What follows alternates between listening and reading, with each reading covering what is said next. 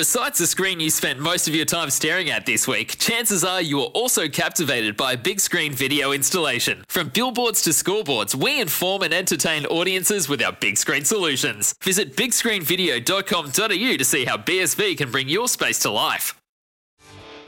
And it's been a big show and it's about to get bigger, all thanks to Hungry Jack's. Try better barista coffee and play Uno. 1 in 4 wins instantly only at Hungry Jack's. Did I say it right that time? Mate, Uno.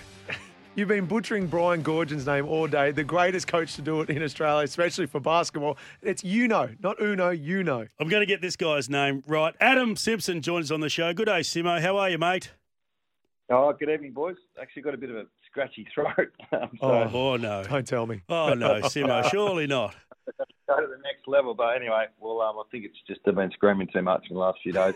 That is good to hear. Now, before we get into shop, what about some of the greatest coaches? And we've had Alistair Clarkson. We've been talking about the greatest coaching in Australian sport on the back of Brian Goorjian, who has stood down today. You worked with Alistair Clarkson. What stood out for him? And then once you talk about him, I want to get to your coach in Dennis Pagan because he's been quite quirky across his time.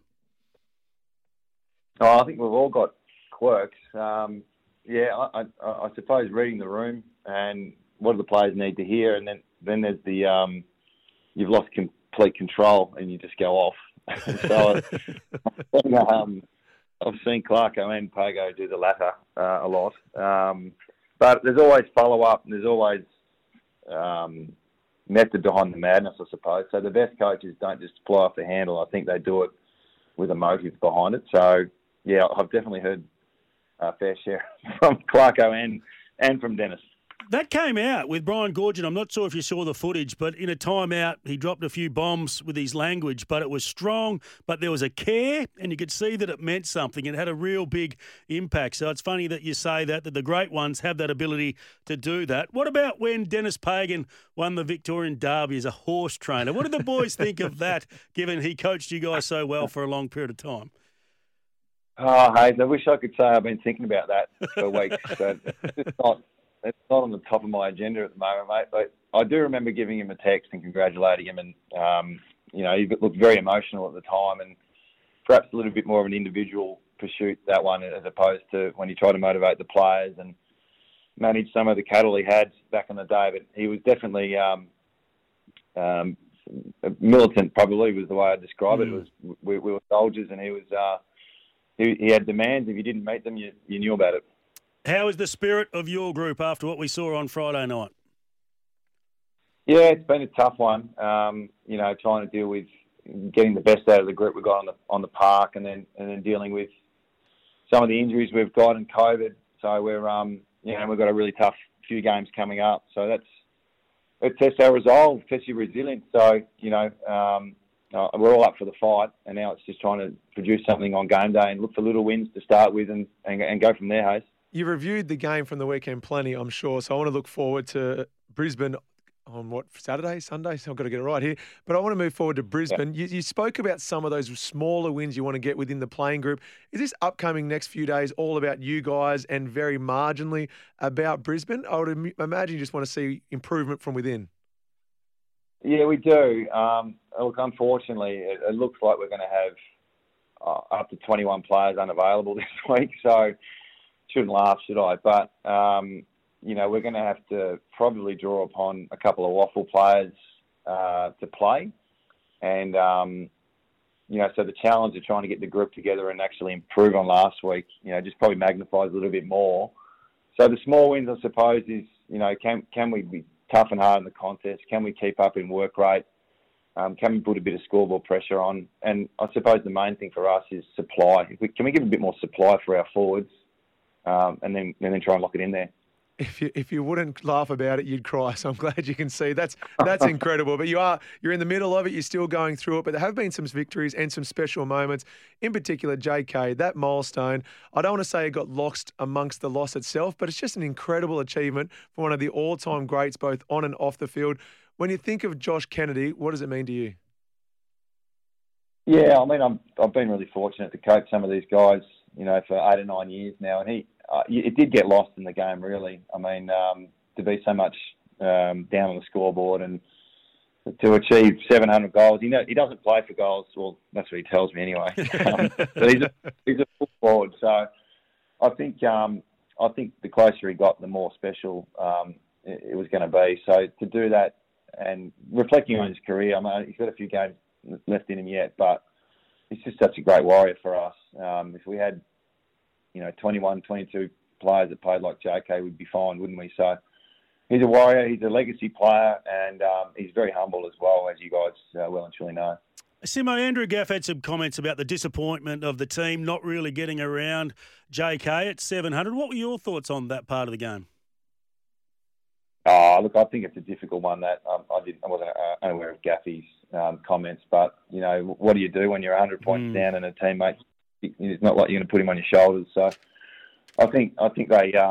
I don't think they were thinking too much about it, to be honest. And once they realised, and we acknowledged it after the game and during the week, but the spirit amongst the group during the week in our prep, as poor as we've been, we're trying our best to stay galvanised, and I don't think that's a reflection of what's happening at the moment. Now, we know about Witherden, Nelson, Stradnatica, and you mentioned the numbers that you may select from this week. Does that mean there's others that may be unavailable through COVID this week? Probably more injuries than COVID, Hayes. I reckon we've probably got 4 or 5, but, definitely Witherden and is the other one, Witherden and Nelson are unavailable. And then, we've got probably another 2 or 3 COVID boys, but they're injured as well. So, yeah, unfortunately, that combined with some injuries at Waffle, look, I don't think there'll be a Waffle game, like I said earlier. I think there'll be, we'll try and work through that. We won't have a team to play. And then, yeah, like I said, we're going to have to draw upon our listed Waffle players to not just be emergencies. I think we'll have at least one that plays. And he doesn't know it yet, and I don't know who it is, so don't ask. No. And then possibly another one who may be a sub. So I tell you what, some ears are pricked up right now. They're like, "Am I getting a call from Simo?" Yeah, well, it's unfortunate. It's just where we're at the moment, and we're trying our best to put our best foot forward, and we want to give effort and energy and intensity and be competitive. It's just been a challenge. So does that mean we might see a top-up pool player or one from your group? No, I think the way it works, Hayes, is we've got, I think there's 20 players that we drafted across the Waffle competition, and I don't think we're allowed to use our Waffle Eagles players. So I think we've got 4. So, yeah, we'll have to draw upon one of the 20. I think 4 out of that 20 come from our reserve side. But some of those guys are, they're amateurs coming in and doing their best. So we've got opportunity to get players from the Waffle League, and we're going to get on the phones and see who's in good form.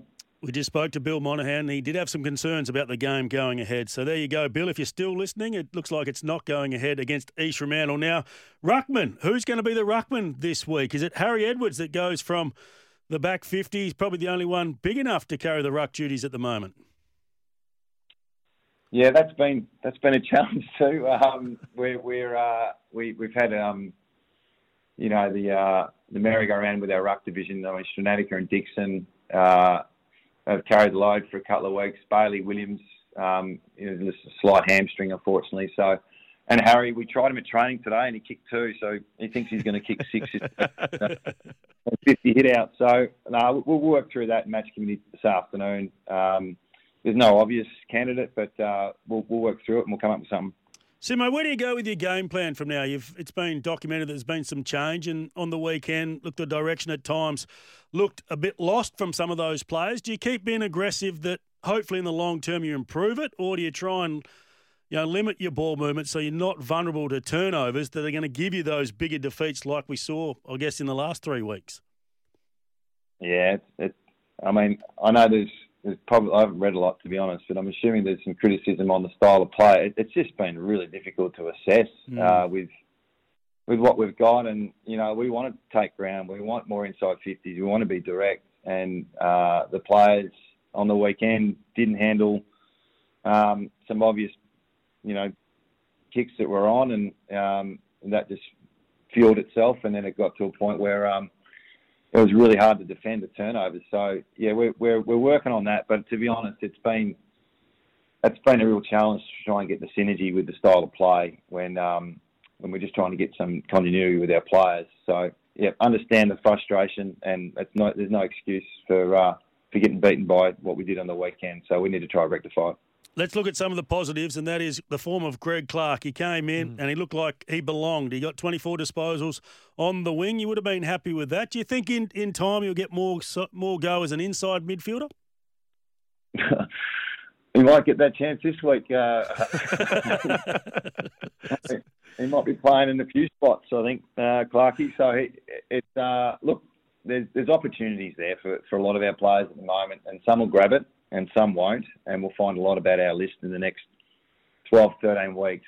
And we're really pleased that Clarkey came in and gave us some energy and effort. He's got a really big tank. He's 192 centimetres and 94 kilos, and he can play inside and out. So he'll definitely get a look in the coming weeks inside. Look, Greg's a great example of obviously mature age draft and a concept that Hayes has come up with, or he's in agreement with Bill Monahan. They both spoke about it at depth. Occasionally there's an 18, a 19-year-old, a 20-year-old even that's ready for the AFL, but more often than not they get drafted, chewed up in the system, 1 or 2 years, then they're out. Whereas someone that's 22 to 25, their body's developed, their hunger is there, their skill sets continue to improve. Do you think one of the silver linings out of COVID is seeing some of these older guys being given an opportunity and probably showcasing that maybe we don't need to always draft 3, 4, 5 teenagers, but to look at someone a little bit more ready and raring to go, in their 20s? It's a good question. I think the reason why we go for the kids is the upside is there's so much more upside when you draft a 17, 18-year-old and you see potential and you try and grow that talent. When you look at mature age, you know what they've got. The upside's probably not as high, but you only got to look at Clarkey and I know he's only played one game and he's got a lot of work to do, but obviously he's done it the hard way. We're not expecting him to turn into Brownlow medalist, but to come in and be capable of playing AFL, it's a pretty big step up still from Waffle, and you'll see it with these Waffle players that fill in. It's a fair jump. But that's not to say people can't make it differently than getting drafted. So more and more now there's mature age recruits that are, in rookie draft and mid-season draft. You'll see them more and more. So, and with, possibly another AFL team in the next couple of years, it'll provide even more opportunity, I think. Simo, before we let you go, this from Roy: we'll always believe in you, coach. How's Oscar Allen travelling? Be nice to have him back. Yeah, it would be nice to have him. He ripped pre-season apart, and then obviously he's been in that boot for too long, and the longer you're in it, the longer it is to get fully fit. So I'm not sure if you guys have had, I think you both might have had lower limb injuries at stages, and to get back to fully fit, it's going to be after the bye, looking at it now. So we've missed him. We've missed the depth. We've missed the opportunity to drop and promote players. And what he has become, though, is a really good leader around the club. So he's getting a lot of good leadership development. The next step is to bring it on field. Simo, appreciate your time. Some tough times for you and the team at the moment, but good luck against Brisbane this weekend. Cheers, boys.